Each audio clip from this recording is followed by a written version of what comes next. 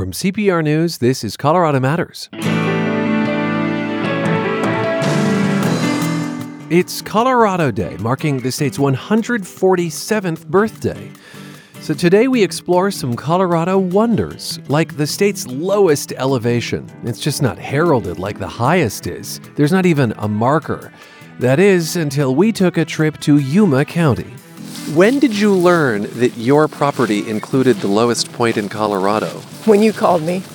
Seriously? Seriously. Then, sizing up Colorado's seismicity, and an old photo inspires a question about petrified tree stumps. Why were they preserved goes back to a time in Colorado when there was actually a fair amount of volcanic action. Plus, you say wind coop, I say wine coop. Just don't call the whole thing off. It's a Colorado Matters Colorado Day special. You're used to monthly bills, monthly subscriptions, monthly fees, and you know paying for things over time makes the total cost more manageable. It's one reason most CPR donors give monthly, and it's also why many members are able to grow their support incrementally and make small adjustments that fit their budgets. If now is a good time to increase your monthly contribution by a few dollars, email membership@cpr.org. Thank you for your support.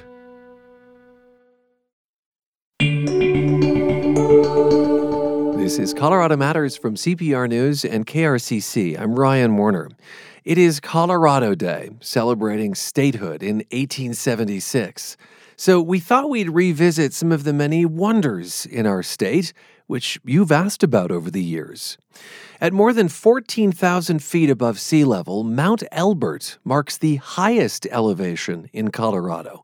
But what about the lowest point? I took a road trip last August to find out. Okay, gentlemen, are you ready to hit the road? Yeah, let's go. Three of us piled into a car with the GPS coordinates for Colorado's lowest spot, 3,315 feet, on the Colorado-Kansas line. In 1.1 miles, turn right to merge onto I-76 East. My company for the 3-hour drive from Denver to Yuma County, Colorado, is geologist Matt Bauer. His business card is a sticker depicting a drill bit. It's used for drilling oil and water wells. So those knobby bits on there actually rotate and chip off little pieces of rock. Bauer is passionate about rocks. He's a vice president of the Rocky Mountain Association of Geologists, teaches at the Colorado School of Mines, and he's going to tell us the why behind Colorado's lowest point. My other passenger is a singer. Standing by a river about 100 years ago, a man set out to find his little pot of gold. Forrest Kelly of Boulder is a member of the a cappella group Face Vocal Band. His tones are so dulcet, Fisher-Price made him the voice of a toy fire truck. We'll be there when you need help. Let's climb up high to help. The ladder comes down. I'm not going to tell you precisely why he's on board yet, but Matt and Forrest establish a quick rapport. Forrest mentions that his band has performed at Red Rocks. Matt's naturally fascinated by the amphitheater's geology. But the concert venue is now many, many miles behind us. We are approaching where Colorado, Nebraska, and Kansas meet. Matt, have you ever been to this particular part of, I guess it's the Three Corners here? I have not. Forrest, have you ever been to this part of the country? I have not. It's actually quite beautiful out here. Colorado's lowest elevation is on private land, and we are meeting one of the owners, Sally Linen, who's told us to look out for her old blue pickup. And there she is. Hi, Sally. Hi. It's nice to meet you. She's parked on a dirt road, her windows rolled down. I pull over for a quick chat. Will you tell us where we're headed? You're headed to the lowest altitude in Colorado on the Rickery River. And this is your land? Yes. Ranch land? What is it? Yes, it's pasture land. Pasture land. And do you pasture cows on it? Normally, yes. Okay. It's been so dry this year, we don't have anything there. We have met just south of Hagler, Nebraska. And tell us about the route that we'll take. Well, we'll go into Kansas and then back into Colorado and out through a wheat field and down on the riverbed. We hop back in our cars, and she leads the way down a few more dirt roads, then onto a 2-track in the brush. We park and walk the rest of the way. This fence post is our state line marker. So we're right on the border now of Kansas and Colorado. Right. And that means we are how far away from the lowest point? It's right down there in those trees. Ah, where the greenery is. You can tell that's the Arickaree River. That's the Arickaree River, the dry Arickaree River. Hasn't had any water in it for 10 years anyway. Do you remember that 10 years ago when you saw water? Oh, yes. Yeah. When I was a kid, it was a wide river. Used to play in there, but now if there's a flash flood, you might see some, but we haven't seen that for a long time either. How long has this land been in your family, Sally? This piece just since 87. Just 87? Yeah. But my granddad homesteaded just over the hill here in 1906. When did you learn that your property included the lowest point in Colorado? Did you know that all the time? No, when you called me a month ago. Seriously? Seriously. Yeah, we looked at the exact coordinates, and it's your land. So we've learned this together. Yes. Yes. Singer Forrest Kelly walks with us, so does geologist Matt Bauer. Well, there's a coyote skull. Oh yeah, desiccated and deteriorating. We see a turtle, too, alive, then reach the river. Because it's dry, we can stand in the riverbed. The U.S. Geological Survey indeed recognizes this place as Colorado's lowest. But Matt looks for the lowest of the low and spots a hole where water might have eddied, if there were any. Whenever you have a stream, you can have other channels as the river meanders back and forth. So I wanted to make sure that there wasn't another channel that was deeper over on the other side. And then we went from the state line in to find this wash here. It looks like water had swirled around. And even though they were not exactly on the state line, we're a little bit farther into Colorado. This spot is definitely lower. And we know the lowest spot in Colorado is at the state line on the Arickaree. That's right. Again, the line with Kansas in this case. Sally has come prepared. You get the sense she always does. She has brought something to mark the spot with and hammers it into the ground. This is just a T-post that we're going to put at the lowest point. And I think it's exciting that you'll do the honors.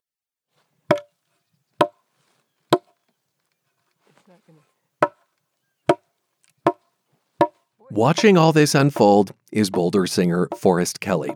As for why he's here, Forrest is a bass, and we asked him to sing his lowest note in the lowest spot. Are we doing this? Well, it's not we. You're going to do this, but yeah, it's time. It's go time. All right, I'm doing this. All right, here we go. But the Colorado Rocky Mountain High, I've seen it rain and fire in the sky. The shadows from the starlight is softer than a lullaby. Rocky Mountain High, Colorado. Rocky Mountain High, Colorado. It's pretty low anyway. How low was the O in Colorado? I think that was maybe I think it was like a B maybe. Not the super lowest note, but pretty low. I could probably sing a lower note if you want to just grab the lowest note. Sure. All right, let's see. Na, na, na, na, na, na, na, na. Probably that one. The lowest note at the lowest spot in Colorado. And what do we think that note was? Ooh, but that's probably an A. A low A. Rocky Mountain High. I love the irony, by the way, of that. Good job. Also, the state's second state song. That's right. It's a beautiful song, John Denver. Have you sung that before? I never have. I mean, just in the car or whatever, but not professionally.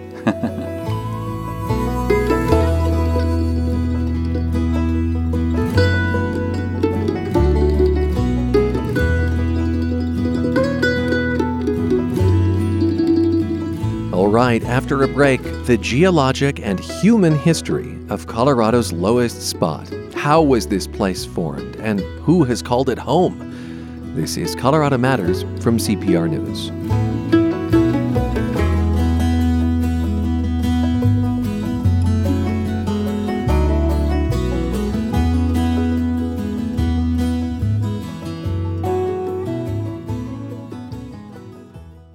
I think we've got time for one more song. Indy 1023 is proud to be a media partner of Levitt Pavilion. Thank you, Levitt. The season's underway with ticketed shows, plus over 50 shows open to the public. What a beautiful evening for some music outside. For tickets and the full concert calendar, levittdenver.org. You're back with Colorado Matters from CPR News. I'm Ryan Warner. Let's return to Yuma County, Colorado, at the Kansas border, where the Arickaree River crosses is the state's lowest elevation at 3,315 feet. Until we tracked down landowner Sally Linen and asked if she'd give us access, she had no idea just how special her property is. But she has just hammered a marker into the ground, where I then stood with geologist Matt Bauer of Golden. Matt, you are holding a giant, what is that, magenta book? Yeah, it's the Geologic Atlas of the Rocky Mountain region. This was published by the Rocky Mountain Association of Geologists. I mean, this looks like the kind of book that you might find on a special table in a library. If you can find one. They're all out of print and they're kind of hard to come by. What are you opening to now, delicately, on these pages? So we're actually going to look at some tectonic units. These are actually occurring down in the crystalline basement. So these are below the sedimentary rocks that we're standing on top of. And even though these are low undulating hills here, there's actually a lot more going on in the basement.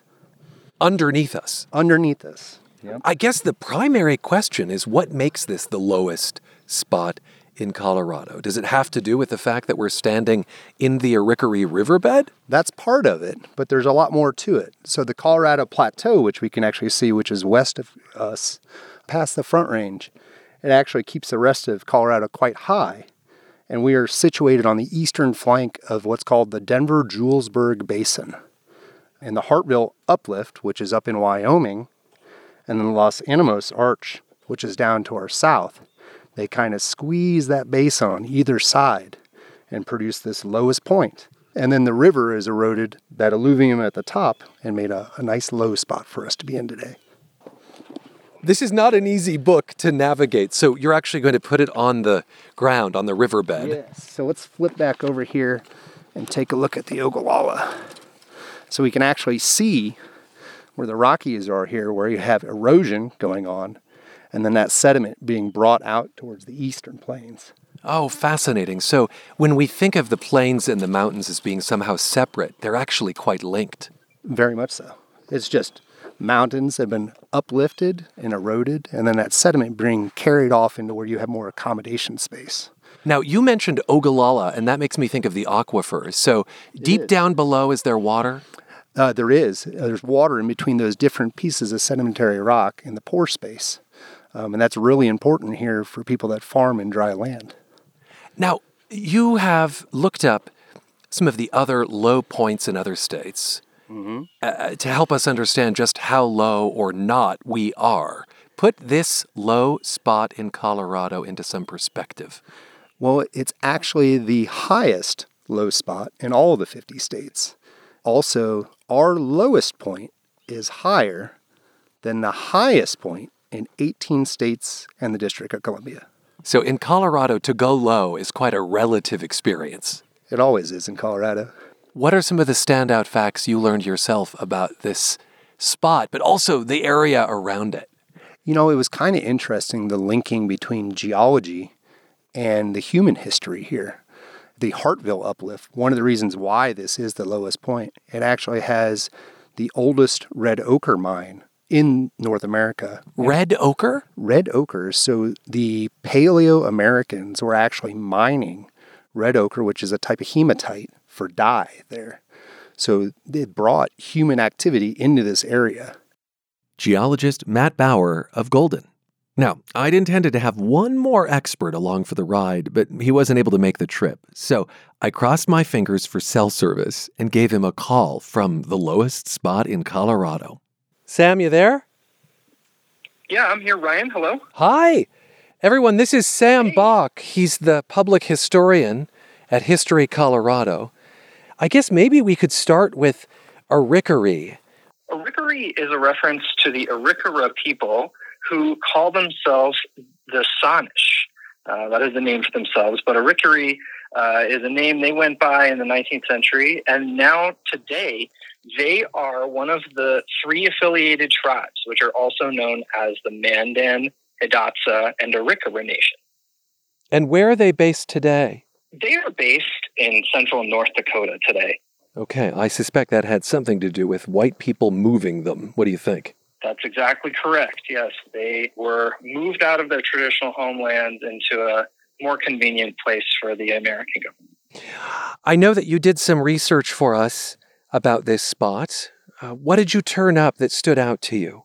What really stood out to me was that the lowest point in Colorado is actually also the site of some of the lowest moments in our history. And what I'm talking about is wars between the Plains tribes and the U.S. government that happened following the Sand Creek Massacre of 1864. This is after the Sand Creek Massacre.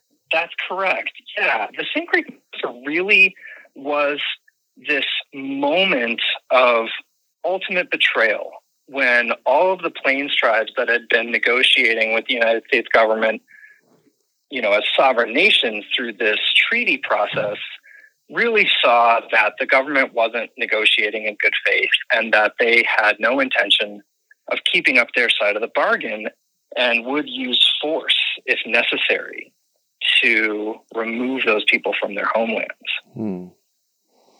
I think of the Sand Creek Massacre as, in and of itself, so singularly horrific, but the idea that it ushered in really a new era of non-cooperation is important information, Sam. I wonder if that's something that you think more people ought to know. I really do. And I think the people of the Plains really don't have a lot of opportunities to reflect on, the violence that preceded their ancestors or themselves settling on the Plains. And the reason is that the people who lived there before them had been violently removed to reservations far away. Now, earlier, Matt, our geologist, mentioned Paleo Indians and the reasons that they first came to this area. Part of it was to mine for what would become dye, what would become, color. Can you connect like the Paleo Indians to the tribes that we know were removed? Yeah. I think the Paleo Indian label sometimes is useful, and sometimes, it can make us think that these were separate peoples. But, really, a lot of these tribes don't have stories that disconnect themselves from that far back. Their traditions stretch to those very peoples and to those places where they gathered, these ceremonial dyes in times, or even just, things that enriched the color of their lives. They went there for generations to obtain these dyes. So, I think that's the connection is, in these people's minds, these stories go back hundreds of generations. Their DNA is from these lands. And then we think about more contemporary settlers, for instance, of the homesteaders who carved out what was a hard scrabble life for themselves. That's like Sally's family. Is this the site, for instance, of the Dust Bowl? Are we standing in Dust Bowl territory? Oh, yeah, absolutely. One of the most dramatic, consequential environmental disasters of the 20th century, and this is, you're right in the heart of it. The stories that come from that time, the desperate choices that these people had to make, they just are really mind-boggling. And, at the History Colorado Center, we have a whole exhibit about what that was like for settlers at the time. I'll never forget the gentleman who told me that the dust storms were so intense, the chickens thought it was night and went in to roost. That detail will never leave my mind. Or cows' stomachs being filled with dirt, with sand from blowing around during the Dust Bowl. Sam, why do you think the mountains get so much darn attention? And these plains with layers of history and beauty, they're less of the Colorado destination that you might see in the tourist ads. Yeah, well, I think the first thing is that the beauty of the mountains is more obvious than the beauty of the plains. it's harder to appreciate the landscape when the dominant color is brown between, late July and early June, or I guess May. So, there's that. But I also think that for a long time in American history, people understood the center of our continent as a desert, this vast, landscape between the Rocky Mountains and really the Mississippi River was understood to be uninhabitable. And, that attitude kind of persisted, and it even persists today. You hear a lot about Colorado being a flyover state. And I think, people who say that really haven't spent a lot of time on the plains and don't understand how gorgeous it can be. Well, Sam, thanks for connecting with us. Thank you so much, Ryan. It was my pleasure to speak with you and my misfortune to not be there. Well, you are here in spirit, and I'm going to declare that you've been to the lowest spot in Colorado. I don't care what they say. Thank you. I'll take it.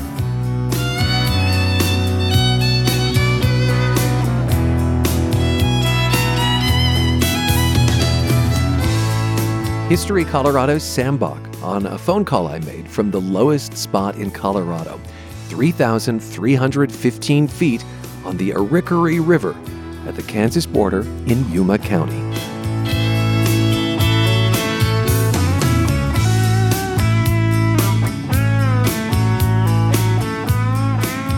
Sam will actually be back later in the show. My thanks as well to geologist Matt Bauer of Golden, bass singer Forrest Kelly of Face Vocal Band in Boulder, and landowner Sally Linen. See photos from our road trip last August, a map, and a video of Forrest singing at CPR.org. This Colorado Matters Colorado Day special continues in the next half hour with a story of seismic importance. I'm Ryan Warner, and you're with CPR News and KRCC.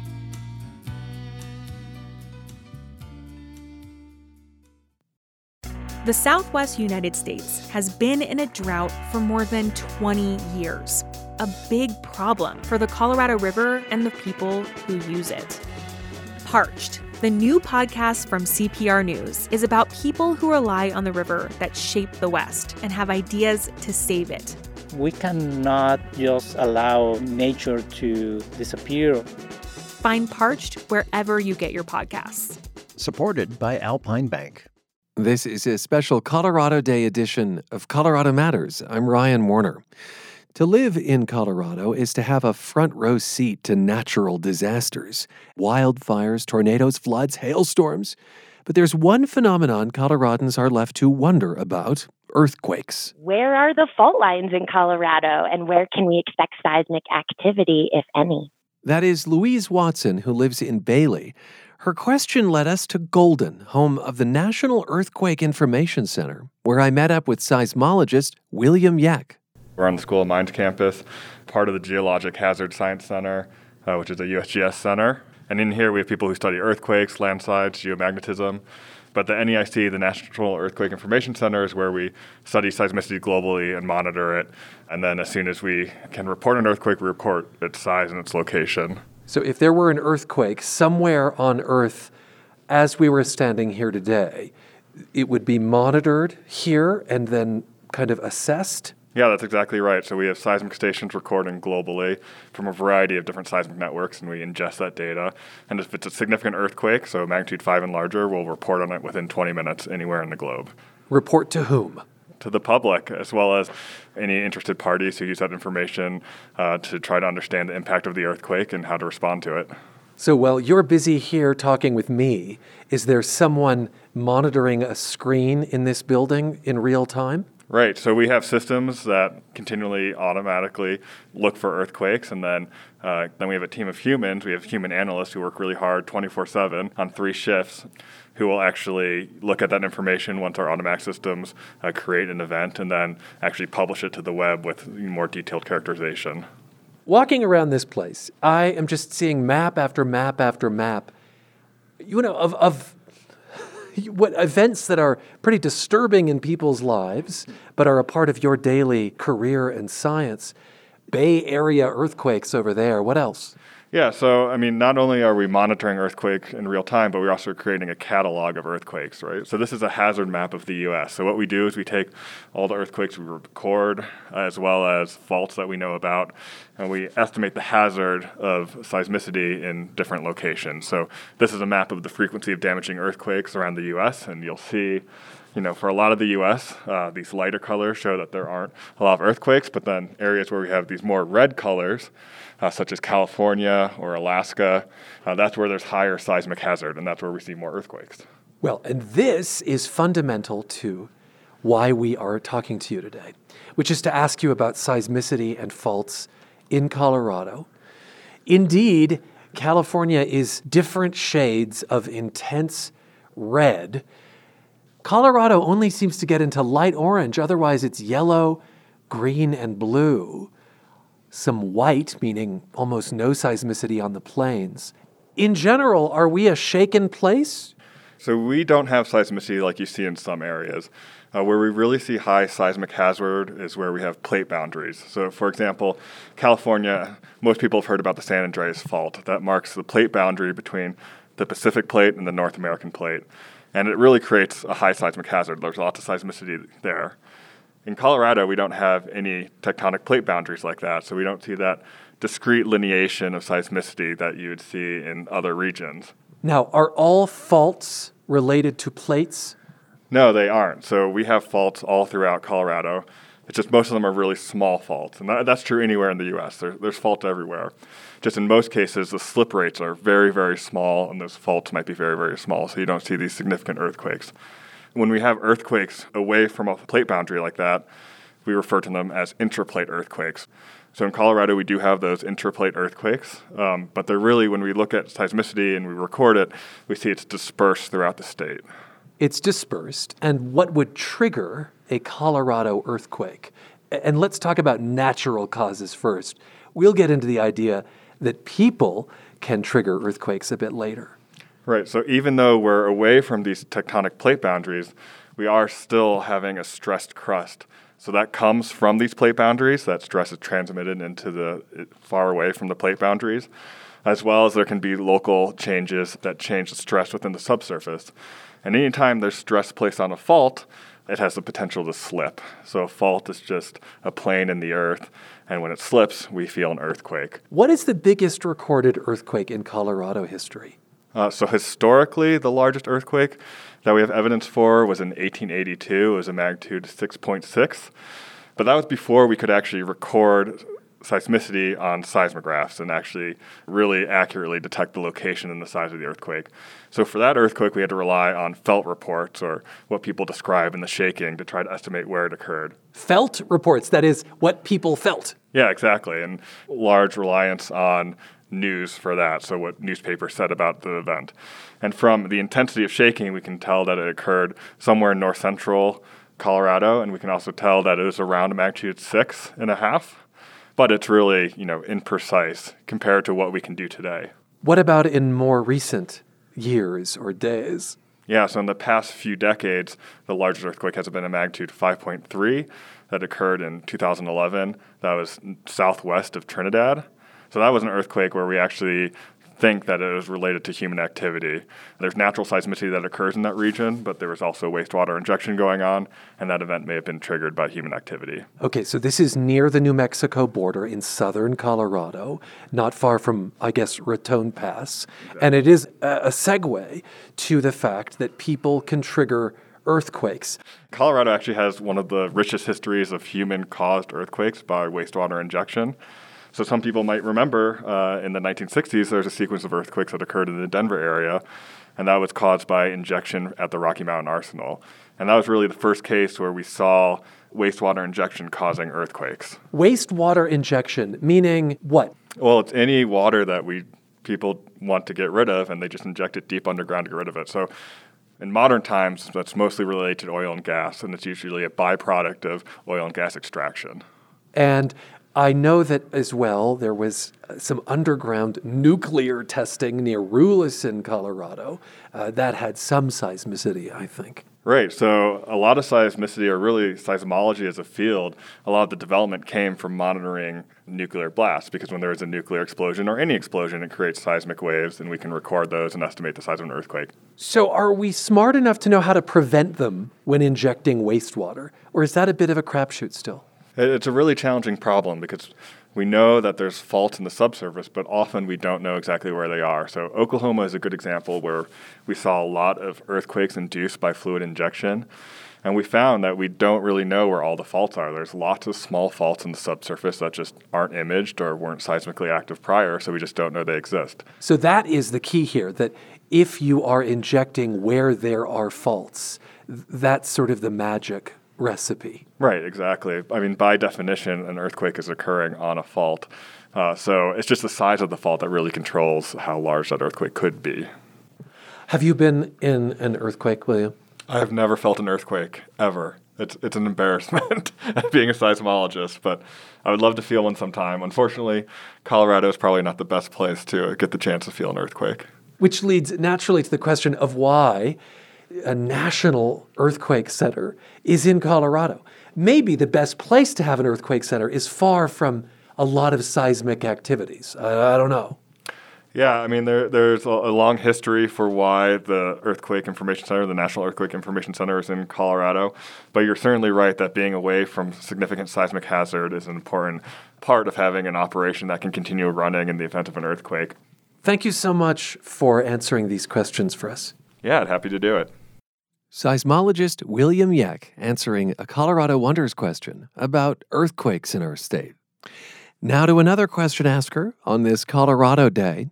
Karen Mahalik is a fourth-generation Coloradan and has the photos to prove it. She lives in Elizabeth, east of Castle Rock, and she asks about a town that until recently she knew only through family photos. Oh, I've seen a couple of interesting photographs from back in the early 1900s that my family handed down about this place called Florissant. I've never been there, and I just am very curious on what is there and what it's all about. Mahalik says one of those photos from 1900 shows her great-uncle with friends gathered around a giant tree stump. It's part of the nearby national monument, the Florissant Fossil Beds. That's where CPR's Dan Boyce met up with Jeff Woolen, lead interpretive ranger, in April of last year. There are these two very large green metal-roofed shelters, and they're covering up some of the biggest petrified tree stumps in the world. So we're looking at a petrified stump that's about 10 or 12 feet wide, about 10 feet tall, and it weighs about 100,000 pounds. I got to be honest, I have never been to the monument until today. Yeah. I absolutely did not expect to see a tree stump that is this big. Right. This thing is absolutely enormous. You feel like you could carve a hole and live inside the thing. Yeah, it looks like, you could fit like a car could fit inside. And maybe some of the listeners have been to the redwoods in California and have seen these giant trees. But it is surprising, redwoods in Colorado, right? Those are supposed to be in California and Oregon. And the answer turns out to be is that if you were to look at redwood fossils around the world, it turns out that redwood trees normally lived all around the northern hemisphere. Used to be tens of millions of years ago. That was normal. And so it looks like here at this time, the mean annual temperature was similar to modern day San Francisco. So it wasn't like crazy warm, but it was warmer. And it supported all these different kinds of things that today would live in other parts of the world. And then there was a massive climate change at the end of this time period and worked its way into what we now have is a cool temperate climate. When I look at just the absolute massive size of these stumps, and I imagine these giant trees growing hundreds of feet in the air, right. During the time, how thick would a forest like this be? How close together were trees of this size? Certainly it was a diverse forest, so it wasn't like only a stand of redwoods. There were all kinds of other trees, even just at this exhibit right in front of us is showing a maple leaf. And there were elms and other kinds of trees. So it was a mixture. It was a mixed hardwood, warm temperate forest. And then it got hit by a volcano. So, well, indirectly. So we're going to go walk over here and I'll tell you about that. Yeah. Why don't we have these things all over the state? Why do we only see them here? So, again, going back to that redwoods normally lived around the northern hemisphere. So that's part of the reason. But then why were they preserved goes back to a time in Colorado when there was actually a fair amount of volcanic action. And about 18 miles to the southwest of us, there was an area we call the Guffey Volcanic Complex.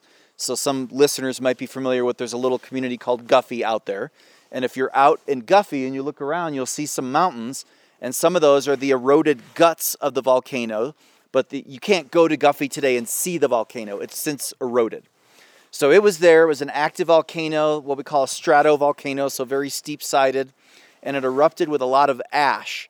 And the ash probably covered the sides of the mountain, really thick layers of ash. And then there was a massive rain event. And it saturated the ash. It turned into mud. And then it rolled down because it was on the top of a mountain. So it came from 15 miles away or 18 miles away. And when it got here, it was still 15 feet thick. And they call these kinds of events a lahar. And so when you say a massive rain event, right? How massive are we talking here? I don't know. Yeah, I don't know the answer to that. But so it could have been a massive storm, or it might have just been rain that happened for like 4 days in a row or something like that. Maybe not necessarily so much the intensity of the rain, but following the intensity of the explosion. Yeah, and it was just the amount of the ash, and you had a certain amount of rain, and it saturated it, turned into a mud flow, came from 15 miles away, and it buried these trees up to about 15 feet in mud. And they died in place while they were still standing, many of them. And so then the top parts of them decayed, but the bottom part was still under the ground. And over time, water that was moving through the surrounding ground picked up minerals, mostly silica, and it seeped into the tree within the cells and even in between the cells, and it turned it into a solid rock. The reason of the height behind the stumps, if I'm hearing you correctly then, is because, very simply, that's how deep they were buried in the mud from this mudslide. That's exactly right. So people will come here and say, did it, get knocked off? Did something chop it down? But like you said, it was because that's everything that got buried in the mud had a chance to become preserved. Anything that was outside of the mud was exposed to the elements and decayed. Decayed like any tree would normally. Yeah.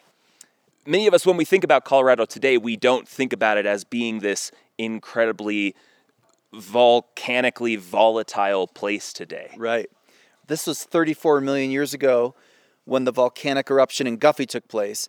Within 5 or 10 million years of that time, there would have also been an eruption which is now part of the San Juan Mountains. And it was actually one of the largest eruptions in the world by the amount of stuff that came out of it that they've calculated out. So yeah, it is surprising. It is because of that volcanic activity of that time that we have the amount and diversity of fossils that we see here today at the fossil beds. Oh, absolutely, yeah. And actually the chance of something becoming a fossil is pretty rare. It takes just the right series of events to happen and the right kinds of scenarios. In this case, the volcano was the right thing. You had a volcano. It wasn't so close that it blew everything away when it erupted, and it wasn't so far away that it didn't reach it. It was just far away enough that the mud flow came and buried the trees, and another debris flow came from it and blocked a stream that backed up and made that lake. And so then you had a big giant lake here, and then things were falling in the lake, leaves and sticks and insects, and there were things in the lake like fish that died and went to the bottom. And then the volcano was erupting again over thousands of years, and more ash was coming in. It was just the right recipe to make fossils. That's Ranger Jeff Woolen with CPR's Southern Colorado reporter Dan Boyce talking about a giant petrified tree stump near the town of Florissant. It is one of many mysteries we've answered with your help through Colorado Wonders. One more when we come back. A question about a famous street and brewery. This is Colorado Matters from CPR News. High in Colorado's mountains, listen for the call of the whistle pig. Better known as the yellow-bellied marmot, its cousin to the groundhog, evolved to live at high altitudes. In the fall, the rodent's yellow-chested body is plump from a summer feasting on plants, occasional bird eggs, and insects to double its weight to more than 10 pounds. Extra reserves to get through 8 months of hibernation 15 feet underground when their body temperature drops to near freezing. Some scientists say the marmot actually benefits from climate change, with snowmelt earlier in the season making for a hibernation that ends a little sooner. All the better for a whistle pig building up reserves to snooze through the next winter underground. A Colorado postcard from Colorado Public Radio.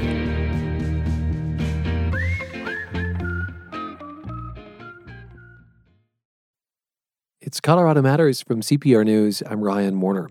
Think of it as a potato-potato debate exclusive to Colorado. Vicki Bamford of Denver wants to know how to pronounce a street name, and she's so unsure of how it's pronounced, she spelled it out. Winkoop Street. This is a street that wends its way through Denver's lower downtown and Rhino neighborhoods. It's also a fairly famous brewery in the area. I've heard it pronounced both Winecoop and Wincoop. I volunteered down on that street and wanted to know how to tell folks how to get there and be correct in my pronunciation. Vicki reached out through Colorado Wonders, where you come to us with something that stumps you about our state, and we find the answer. This time, it made sense to head down to the street in question. Hello, sir. Hey there. Do you mind pronouncing the name of this street? I'm just going to point to the sign there.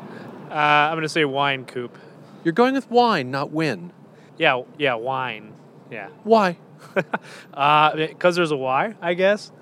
W-Y-N-K. I get that. Yeah. Okay. That's Zach Van Neville. He was walking by Denver Union Station and was kind enough to stop. Another passerby, Jorge Gonzalez, also took a stab. Wincoop? You're going with win? I am. Why? I actually had a friend whose last name was W-Y-N-N-E, and he pronounced it win. And so I guess that's why, yeah. One vote for win, one vote for wine. Well, this is as clear as mud. Then I heard it, piercing through the sounds of traffic and downtown construction, the recording that plays at the crosswalk. Winecoop. Walk sign is on to cross Winecoop Street. Well, that seems pretty official, right?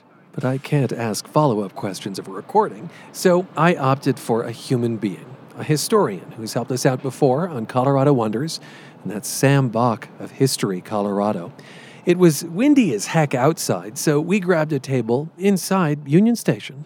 Well, Sam, which is it? Wincoop or Winecoop?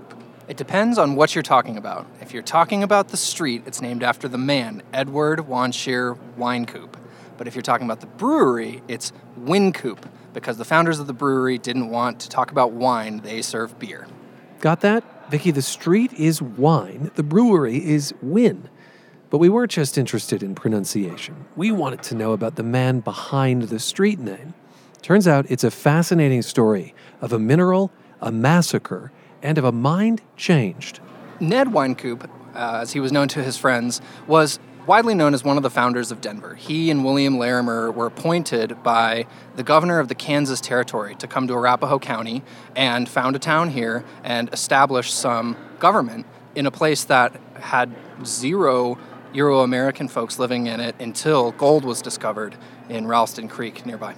We should just note that before Colorado existed as a state, and before that as a territory, we were essentially part of larger Kansas. That's correct, yeah, and it was part of land that had been promised by treaty to the Cheyenne and Arapaho tribes. And so when Winecoop and his band of founders arrived here, not only did they find the town of Auraria and another town called St. Charles that had not been established but had been claimed, they also found a camp of Arapaho folks who had wintered here for generations. The Arapaho folks would call themselves the original land keepers of this area.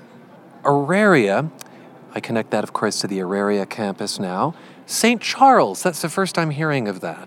Yeah, essentially it was nothing. It was a group of miners who had come to this side of Cherry Creek and who had established a claim on this area and left behind a man named William McGaw to sort of hold down the fort. But as the story goes, McGaw, through some persuasion and maybe a little whiskey, was persuaded to join the Wine Coop Larimer Band and establish the town site of Denver. And in fact, that's why Denver got the name Denver. It was the name of the governor of the Kansas Territory, and they were hoping that he would side with the Denver founders rather than the St. Charles founders in assigning a city charter. We could be sitting in St. Charles today were it not for Ned Wine Coop and his posse. That's exactly right. Do we know much about what kind of a guy Wine Coop was? Yeah, Wine Coop was a really interesting man. He was definitely a man of his times. He was born in Pennsylvania, and he came west to join his brother-in-law and sister, who moved to Kansas in the 1850s. And of course, Kansas in the 1850s is in the middle of a major conflict over whether it would be a free territory or a slave territory. And in fact, running battles in the streets in Kansas were pretty commonplace, to the point where Ned Wine Coop walked around with a revolver and a Bowie knife and was really skilled at using both of them. And so that's one of the reasons that Governor Denver appointed Wine Coop to be the Arapahoe County Sheriff. He was a great shot. And so Wine Coop was really involved in a lot of frontier brawls and bar fights and duels in his role as Arapahoe County Sheriff. So for 2 years, he attempted to sort of hold the line and establish some sort of law and order in a town where, there really was just a lawless atmosphere. I don't think the term applied at the time, but this notion of whether it should be free or not is kind of a litmus test. Do we know where he stood on that? Wine Coop really refused to take a position on the issue of slavery. He had friends who were Democrats and pro-slavery. He had friends who were Quakers and anti-slavery. So when he came out to Denver, to establish Denver, he still hadn't really taken a position on slavery. But as the Civil War approached, and as he saw sort of more and more of how much the sectional crisis was taking from Kansas, he really made a moral choice to side against slavery. He was anti-slavery by the time the Civil War started, and in fact, he joined the Union Army, the Colorado Volunteers, that were raised at the outset of the Civil War. Now, the amateur historian in me is naturally beginning to think of the Sand Creek Massacre in about this timeline. Does Wine Coop play some sort of role in that? Yeah, it's really impossible to talk about Ned Wine Coop without talking about the Sand Creek Massacre. And in fact, he was really one of the Army officers who were responsible for shedding light on the massacre and countering, Colonel Shivington, who committed the massacre, who was in charge of the massacre. He was countering Shivington's narrative of this was a glorious battle for years. And in fact, up until his death, he was fighting with Shivington in the press about this. So Wine Coop joined the Colorado Volunteers in 1861 when the war broke out, and he was given a lieutenant's rank and fought in the Battle of Glorieta Pass in New Mexico against Confederate forces. He distinguished himself there and was promoted to be major of the company and put in command of Fort Lyon. Over the course of the early part of the war, he led campaigns against the Utes, tasked really with defending American settlers and their outlying outposts near the fort. And he held some really anti-Indian attitudes at the time that were very common and in fact being manufactured and pushed from the very folks that he helped found the town of Denver. Attitudes like what? Oh, that these people are savages, that they are uncivilized, that they don't deserve to live on this land because they don't farm it. It's an extremely racist and paternalistic way of understanding the native people who lived here. And it was very callous. I think it's one of these moments in American history where people allow themselves to be wrapped up in fear and prejudice because of that fear. As you unfurl this story for us, Sam, I think, good for him. He was trying to bring awareness to a massacre, and he thought of it as such as opposed to a victorious battle. And yet he had his own problematic relationship with indigenous people. Absolutely. And I think the thing to understand about Wine Coop that's really important is that his experience in attempting to create a peace agreement between his forces and the Cheyenne people really changed his mind about Native peoples and the Cheyenne in particular. All right, that is an exploration of Ned Wine Coop, the man. A street is named after him in Denver, and then another guy comes along with an equally unusual last name, Hickenlooper. So when we opened the brew pub, which was the first brew pub in the Rocky Mountains in 1988, we decided to name the bar after the street on which it was located. And the man after whom that street is named was Edward Wandshear Winecoop. But we didn't make wine. We made beer. So we wrote a formal petition to the mayor of Denver, Mayor Pena, and tried to get the name of the street changed to Beer Coop. And he refused. Therefore, we call it the Winecoop Brewing Company on Winecoop Street. The voice of now Senator John Hickenlooper speaking with 9 News about the brewery he opened ages ago in Denver's Lodo neighborhood, and how it kind of adds to the confusion, adds to the tension between Winecoop, as the man pronounced his name, and Winecoop, the name of the trailblazing brewery. You know, I suppose to some extent I think of this as in opposition to the history, but Hickenlooper was making his own history too, I suppose, Sam. Yeah, absolutely. I think, it's natural to want to name your brewery for the place, and especially, here in Colorado where the place is so central to the identity of the beer and the brewer. And so invoking the name of the street that you're on makes sense. But, I don't know about changing the name to Beer Coop. I think that might be just one step too far, and I think the mayor agreed with me at the time. Thanks for talking with us. It's my pleasure, Ryan. Thank you very much.